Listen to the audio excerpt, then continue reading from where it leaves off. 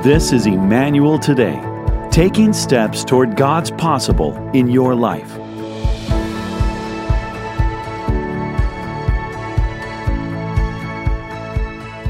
So this morning, we're going to jump into the message. As you can see, we have a boat on the platform. Now, it is going to go along with my message, but I remember as a kid, I would go fishing with my dad. And we had an aluminum boat like that, and it was so fun. And I think I liked getting the sun more than the fish, but, I got sunfish too, so it was fun. But, we got this boat. We kept one guy away from opening fishing this weekend, so thanks, Tom Killian, for letting us use your boat. So, there's always more than one reason for a prop, right? We get all you guys into church on opening fishing. So as a kid, one of my favorite songs was I Love a Rainy Night by Eddie Rabbitt. The song talked about loving the lightning and the thunder as it lights up the sky. Oh, it makes me feel good. And I remember being in my room, hidden under my covers, and it would be lightning outside, and I felt all safe, but I loved to hear that song. But I didn't like it when weather became a little bit more severe, like tornadoes, hailstorms, flooding, high winds, and green skies. How many of you remember a couple summers ago when we had the hailstorm come through here, right, in the northern suburbs? And it took some of us a year to get our house fixed after that storm. A year and a half, I heard from the front right here. So storms are even worse when they pop up when we're traveling, like when we're driving, flying, or boating. One time I was in the airplane and they talked about a storm. We're going to fly around the storm. And then all of a sudden the turbulence started coming and we're dropping out of the sky a little bit. And I'm like, oh my goodness, I don't like these kind of storms. So another time, my kids and I were out driving, and I had to pick up one of my kids from a sporting event. It was on a Wednesday night, so we were going to pick him up from the Blaine Sports Center. We were going to run down to church, and I look, and I notice the sky is getting a little bit dark, and I thought, well, I think we can make it. We can make it. And so we stopped by the sports center, and then all of a sudden, the wind picks up. Things start blowing, flying in the air. Then things are hitting the vehicle, and we began praying. How many know that when there's a storm, you really improve your intercessory prayer life? And my kids got to see a front row example of that. So we began to pray, and we thought, well, now we got to turn around and try to make it home. Well, we didn't make it home. We ended up stopping at one of my boys' friend's house, and we sat in the basement with the other mom, and we were like shaking. Later, we found out right where we were at the very same time, there was a tornado touchdown in Blaine, right by that sports complex. So I don't like those kind of storms. So each of us have moments in our life when everything is okay, and then suddenly it's not okay. We find ourselves in a situation that seems to have blown into our lives out of nowhere. Your long-time job suddenly seems uncertain. You did all the things you could to take care of your health and do all these precautionary things, and you find yourself in a clinic getting a bad report. Your spouse seems cold and distant. You discovered your kid is being bullied at school. Storms can be emotional, financial, relational, job-related, health-related, or various other things that we cannot control. They cause us to feel unsettled and uncertain about the future. Storms are inevitable of every person's life. So just like in nature, storms can be caused by various things. Sudden shifts in temperature, varying humidity, a shift in the atmosphere, but one thing is for sure, storms are out of our control. Humans, we try to control everything. We've got technology and medical advances. We have apps on our phone to track our kids. We can turn their phone apps off. We can try to control so many things. But with all these advances, one thing we haven't figured out how to control is the weather. We can't even hardly predict the weather. So author and speaker Susie Larson said, "The storms reveal the lies we believe and the truth we need," which was one of my inspirations for today's message. Pastor Nate and I found ourselves on our anniversary trip and just had some uncertainty and a little bit of a storm going on at home. And I began to pray and I said, Lord, what is this storm supposed to reveal? And God began to show me how I felt overly responsible for things that really weren't my control. And in fact, I had held other people responsible for things that weren't their control either. And instantly, as I was on that trip, God said to my heart, Jody, what are you afraid of? And I said to the Lord what I was afraid of, and he said, you don't need to be afraid. And instantly, the fear left. So it's opening fishing this weekend, so today's prop's appropriate, and I like fishing. And the title of today's message is called Anchors Aweigh. Anchors aweigh is a term used on a ship, which means lift up the anchors so you can set in motion. There are different kinds of anchors. There are sea anchors that sometimes sailors use in the middle of the ocean to slow the ship down. But most of the anchors are used near shore to keep the ship from moving in the first place. No one ever intentionally sets sail in the middle of a storm. The storms just pop up when you're out traveling. During the storm, sailors often steer into the storm and move ahead, even if it's ever so slightly. You don't want to drop anchor and get stuck in the middle of the storm. So let's go, anchors aweigh. Well, the Bible has a lot to say about storms. And today, I'm going to touch on some storms that occurred when people were in boats traveling somewhere that God called them to do. I believe the Lord will challenge each and every one of us to forge ahead in his plans that he has for us. And in the middle of the storm, we don't want to get weighed down or stopped. So today I'm going to talk about 4 storms and 4 anchors that weigh us down. All right, so the first storm is Noah and the ark. Now, this story can be found in Genesis 6 through chapter 9. And if you want to jot that down, you can read it later if you want, but I'm going to summarize a lot of that story this morning. Basically, God looks around the earth and sees that everyone has become corrupt and sinful. God was sorry that he created humans. In fact, the Bible says it broke his heart. Noah was the only righteous person on the earth, and God speaks to him. God tells him that he's going to flood the earth and destroy every living creature, and that Noah needed to build a boat. Noah and his family would be saved along with 2 of every animal. Noah obeyed God, and it happened just like God said. So Noah builds the ark. God closes the door. He and his family are inside with the animals and everything that God told him to prepare. The Bible said that the rain fell in mighty torrents from the sky, and it rained for 40 days and nights and flooded the whole earth. This is something that had never happened before.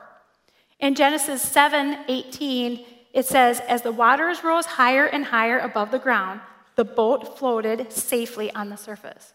So do you catch what's happening? Noah and his family are floating on the storm. It was almost a year before Noah and his family went out on dry land. And after the flood, the Bible says that God spoke to Noah and his sons. They were exactly where God wanted them to be to repopulate the earth. They moved during the storm, and God made a promise that he would never flood the earth again, and he signified that by a rainbow. Hebrews 11:7 says, it was by faith that Noah built a large boat to save his family from the flood. He obeyed God, who warned him about things that had never happened before. By faith, Noah condemned the rest of the world and received the righteousness that comes from God. Now, there are a lot of things we can learn from this storm, but I'm going to name a few. Noah learned that he had to stand alone. God spoke to Noah, and Noah listened to God and obeyed. Noah did not cause this storm, but God was in the storm, and it was a result of the corruption and the sinful society. This storm still affected Noah and his family. Noah and his family obeyed God and were spared, and the storm was long, but it did eventually pass. So the first anchor that I want to talk about today, I'm going to see if I can do this without dropping it on my foot. All right. So this is Anchors Aweigh. The first anchor I want to talk about today is people-pleasing. Now, Noah was the only righteous person on the earth. And if Noah would have given in to people-pleasing, it would have weighed his boat down and prevented him from being where God wanted him. It would have stopped him if he would have been a people-pleaser. It would have held him back, and the ark would have never been built. He and his family would not have been saved. So it's important to not get weighed down by people-pleasing, crowd-following. We need to listen to God instead. Don't follow the crowd, it'll hold you back. Some people are like Noah. They're living right before God in a corrupt world, and there are other wicked people around them headed for judgment. Honor God and be willing to stand alone for Him. I remember being in a public high school, and my parents, my mom had really high standards, moral standards, and us kids followed those as well. And my sisters and I were called the Religious Morels. Now, that was my maiden last name, so people were like, Religious Morel. And we would get teased a little bit, but we had to be willing to stand for God alone. And sometimes you might feel like that, like you're the only righteous person living in your family and in your relatives, your workplace, but you have to be willing to stand alone and remember that God sees you and He's going to do a work in you and in your family. All right, the second storm is Jonah and the whale. This is also found in the Old Testament. Now, God destroyed the earth, or just flooded the earth, and they repopulated the earth, and then we find that the people started becoming corrupt again. But this time, instead of destroying everyone, God's going to give them a chance to repent. So God talks to Jonah and says this in Jonah 1:2. Get up and go to the great city of Nineveh.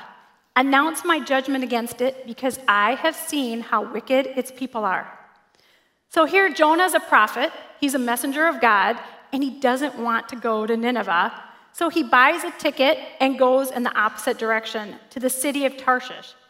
The Bible says he was hoping to escape from the Lord. Now, how many of you know that you can't escape from the Lord? Right? Yep. Can't escape from the Lord. So Jonah 1, verse 4, but the Lord hurled a powerful wind over the sea, causing a violent storm that threatened to break the ship apart. Fearing for their lives, the desperate sailors shouted to their gods for help and threw the cargo overboard to lighten the ship. But all this time, Jonah was sound asleep down in the hold. So Jonah buys his ticket. He's going on a ship going in the opposite direction. He's sleeping and relaxing. There's a storm going on. Everybody else on the ship is working like crazy, and he is sleeping. So the captain comes and wakes him up and tells him to pray to his God. And the crew talks, and they cast lots, and they want to find out who was responsible for the storm, and the lot fell on Jonah. So they asked him who he was and what he did, and he let them know he was a servant of God. So we're going to skip down to Jonah 1:9. Jonah answered, I am a Hebrew, and I worship the Lord God of heaven, who made the sea and the land. The sailors were terrified when they heard this, for he had already told them that he was running away from the Lord. Oh, why did you do it? They groaned. And since the storm was getting worse all the time, they asked him, what should we do to you to stop this storm? Throw me into the sea, Jonah said, and it will become calm again. I know this terrible storm is all my fault. Instead, now I want you to catch this, instead, the sailors rowed even harder to get the ship to land. But the stormy sea was too violent for them, and they couldn't make it. They cried out to the Lord, Jonah's God. Oh, Lord, they pleaded, don't make us die for this man's sin, and don't hold us responsible for his death. Oh, Lord, you have sent this storm upon him for your own good reasons. Then the sailors picked up Jonah and threw him into the raging sea, and the storm stopped at once. The sailors were awestruck by the Lord's great power, and they offered him a sacrifice and vowed to serve him. Now the Lord had arranged a great fish to swallow Jonah, and Jonah was inside the fish for 3 days and 3 nights. So when Jonah was in the belly of the fish, the Bible says that Jonah, I cried to the Lord in my great trouble, and he heard me. Jonah cried. You heard the people on the ship were crying too. How many people know that when things get rough, we pray differently, right? When we cry to the Lord, he hears our cry. So Jonah goes on, and he's praying in the belly of the whale, and he promised to fulfill his vows to the Lord. The fish spits him back up on the shore, and he gets a second chance. The Lord speaks to him again, and this time Jonah obeyed the Lord and went to Nineveh to deliver the Lord's message. Now, Nineveh was this violent place where people were killing people and scared, and it'd be like telling Pastor Nate, a servant of the Lord, to go to ISIS and preach the word. And he was like, no. I mean, he wouldn't say no, but maybe I would. But then I'd probably get swallowed by a whale and get there anyhow. So he fulfills his vows. The people, he goes to Nineveh, preaches the word, and just like he thought, the people repented and they turned to God. And God ended up not judging them and saving the city. So isn't this amazing? What can we learn from this story? God spoke to Jonah, and Jonah did not obey God the first time. The storm was a result of Jonah's disobedience this time. It wasn't the crew's fault, but they were in the storm and working hard to try to get things fixed. The crew had to have a conversation with Jonah and threw him overboard at his direction. The storm stopped, it passed, and repentance followed. So the next anchor in our boat that we don't want to stop and have us weigh down is disobedience. Now, aren't you glad that we serve a God of the second chance? So here, Jonah is disobedient to the Lord. God tells him to do one thing, and he does another, and the whole crew pays for it. Disobedience will weigh you down and cause a storm in your life and for those around you. So if you are like Jonah, you need to take responsibility for the storm that you're causing in other people's lives, and you need to repent, and you need to go where God has asked you to go. And God will give you a second chance. You'll hear his voice, and there's a city waiting for you to reach.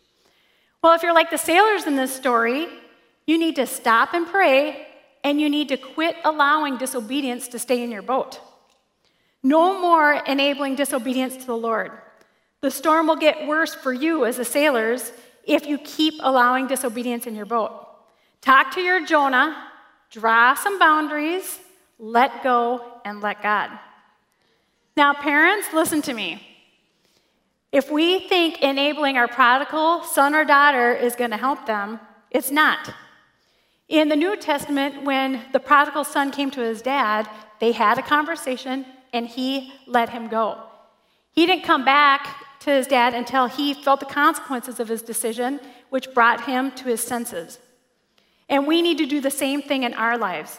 If we look and we go, we've got a storm going on, our finances are getting terrible, we've got lots of anxiety because of choices that other people are making, they're running from God, disobeying God, we need to pray to God and talk to Jonah and say, Jonah, it's time to get out of the boat. They could not row hard enough to save his life, and we can't do all the things either to save someone's life. We have to let go and let God. Storms are scary, and there's nothing like a good storm to improve everyone's prayer life. Jonah cried to the Lord, the people cried out to the Lord, and we all pray differently when we cry to the Lord.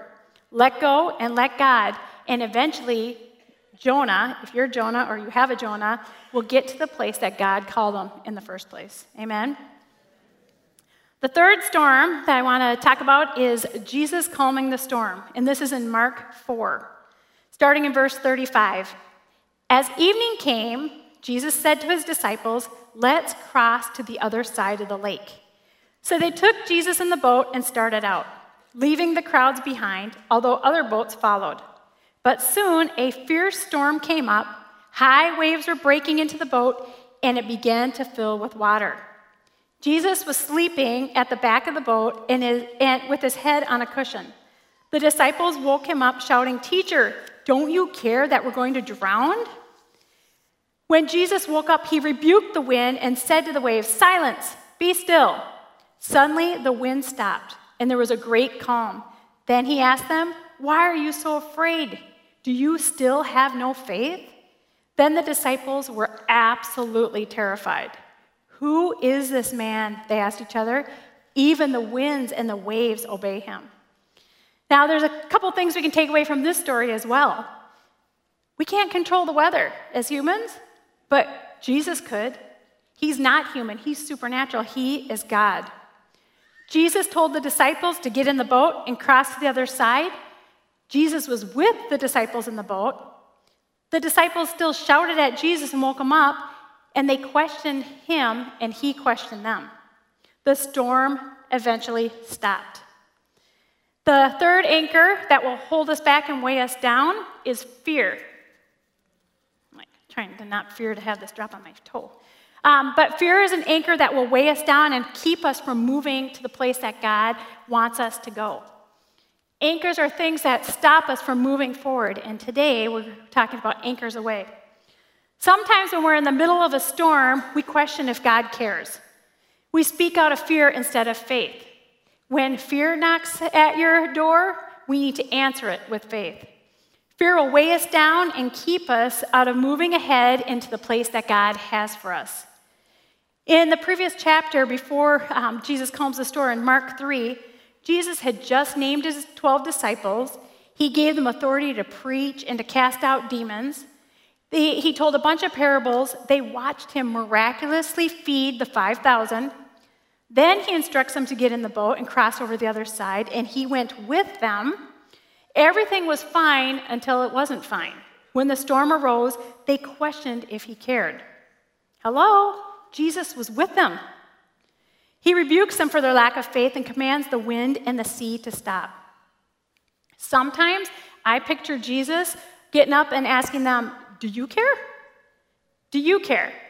When we're in the middle of the storm, we begin to feel things at a deeper level, and we expect God just to pop up and wake up and take care of all of our needs and all of our ailments. But Jesus was sleeping because he knew they're going to get to the other side. He's not worried about sinking and being defeated. He's full of faith. Jesus is faith. So they shouted at him, and sometimes the storms in us reveal Jesus' power. But sometimes the storms in us also reveal the holes in our own faith. It's time to believe God at his word, ask for his help, and when he says, let's cross over to the other side, we need to believe we'll arrive in the place that he is destined for us. Call on Jesus in the storm. So the last storm I want to talk about is Paul's shipwreck. And this is found in Acts 27. If you want to read the whole thing, you can, but I'm just going to skip around and paraphrase the story and read a few verses. So Paul was in prison for preaching the gospel. He appeals to Caesar, and as a prisoner, finds himself on a boat headed for Rome. Because it was late in the fall, it was getting more dangerous to travel, and Paul warns the crew not to go because it's like stormy season. Acts 27:10. Men, he said, I believe there is trouble ahead if we go on. Shipwreck, loss of cargo, and danger to our lives as well. But the officer in charge of the prisoners listened more to the ship's captain and the owners than to Paul. Because Paul was a prisoner, he was forced to go with them. Then the storm blew in abruptly with typhoon strength called a northeaster, and the boat continued to sail with great difficulty. Jumping down to verse 18, Acts 27:18. The next day, as a gale force winds continued to batter the ship, the crew began throwing the cargo overboard. The following day, they even took some of the ship's gear and threw it overboard. The terrible storms raged for many days, blotting out the sun and the stars, until at last, all hope was gone. No one had eaten for a long time, and finally, Paul called the crew together and said, Men, you should have listened to me in the first place and not left Crete. How many of you love those kind of opportunities? Get to tell people, I told you. You would have avoided this damage and loss, but take courage. None of you will lose your lives, even though the ship will go down. Doesn't sound too encouraging to me. Like, you're going to live, but the ship is still sinking. For last night, an angel of God, to whom I belong and whom I serve, stood before me. And he said, Don't be afraid, Paul, for you will surely stand trial before Caesar. What's more, God in his goodness has granted safety to everyone sailing with you. So take courage, for I believe God. It'll be just as he said. But we will be shipwrecked on an island. Now, about midnight on the 14th night of the storm, that's a long storm, as we were being driven across the Sea of Adria, the sailors sensed land was near. They dropped a weighted line and found that the water was 120 feet deep. But a little later, they measured again and found it was only 90 feet deep. At this rate, they were afraid we would soon be driven against the rocks along the shore. So they threw out 4 anchors from the back of the ship and prayed for daylight. So we got our 4 anchors. Well, we're going to get the 4th one. The 4th anchor is hopelessness.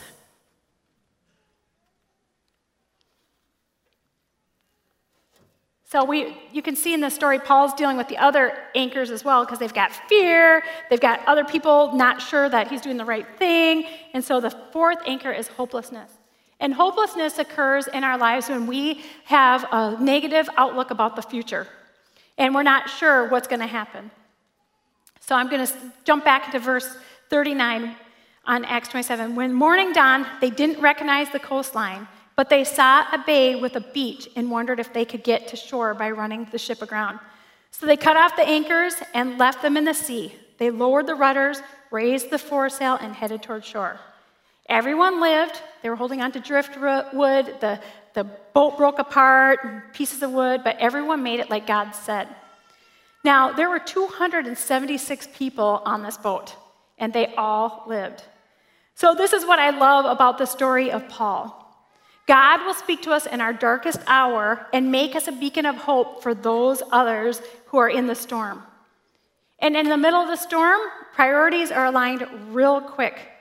We can start throwing cargo overboard, whether we're overcommitted in our jobs, if we're overcommitted in our health, whatever it is, when things start getting rough, it's easy to prioritize. There are stormy seasons in all of our lives.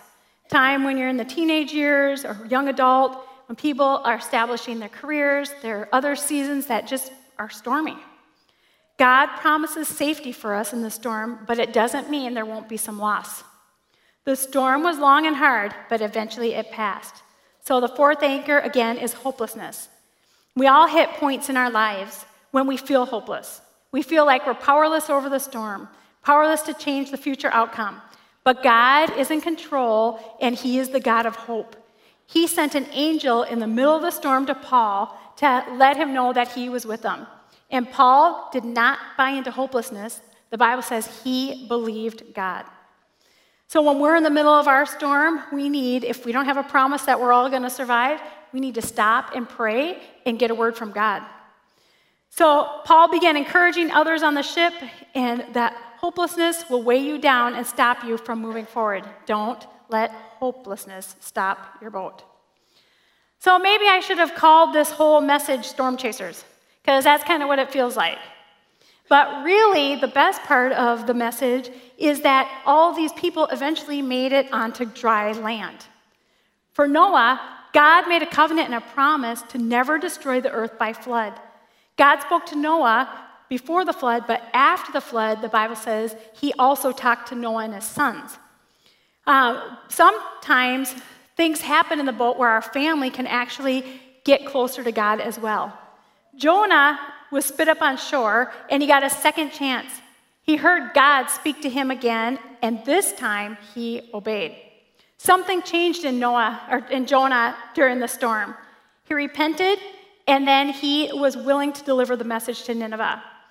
That's not all. The people on the boat repented too, and revival broke out on the place in Nineveh when they all repented. So after Jesus calmed the sea, Jesus and the disciples landed on the shore, and a man was delivered from demons. The disciples grew in their faith and the understanding of Jesus' power. Deliverance followed the storm. After the shipwreck, Paul was bitten by a snake on the island, and he didn't die. It gave more credibility, and healing broke out all over the island as he prayed for people. Eventually, he would end up in Rome, just like God said. So do you hear what I'm saying this morning? God is doing a work in the storm. He's working in you, and he's moving you. Your family will hear God. There's revival, deliverance, and healing on the other side of the storms. Storms are temporary, but they work out things that are permanent in our lives, and they change us and grow us in our faith. And as my mother-in-law always said, this too shall pass. You know what all those characters in the Bible would say? Anchors away. Cut all the anchors. Leave them in the sea. Storms move us. If you let the anchors weigh you down and hold you back, when the storm passes, you'll find that you're stuck in the middle of the lake wondering why you didn't make any progress. Remember that God is with you in the storm. Cut the weights of people-pleasing. Please God instead. Cut the weight of disobedience. Obey the Lord instead. Cut the weight of fear. When fear knocks at your door, answer it with faith instead. Cut the weight of hopelessness. Keep moving ahead and encouraging those in your boat. God will do something in you and through you if you anchors away. Hebrews 12:1, therefore, since we are surrounded by such a huge crowd of witnesses to the life of faith, let us strip off every weight that slows us down, especially the sin that so easily trips us up, and let us run with endurance the race that God has set out before us. I want everyone here to experience hope. I want you to make it through the challenges of life. Remember, there are other people in the storm with you. Most importantly, God is with you.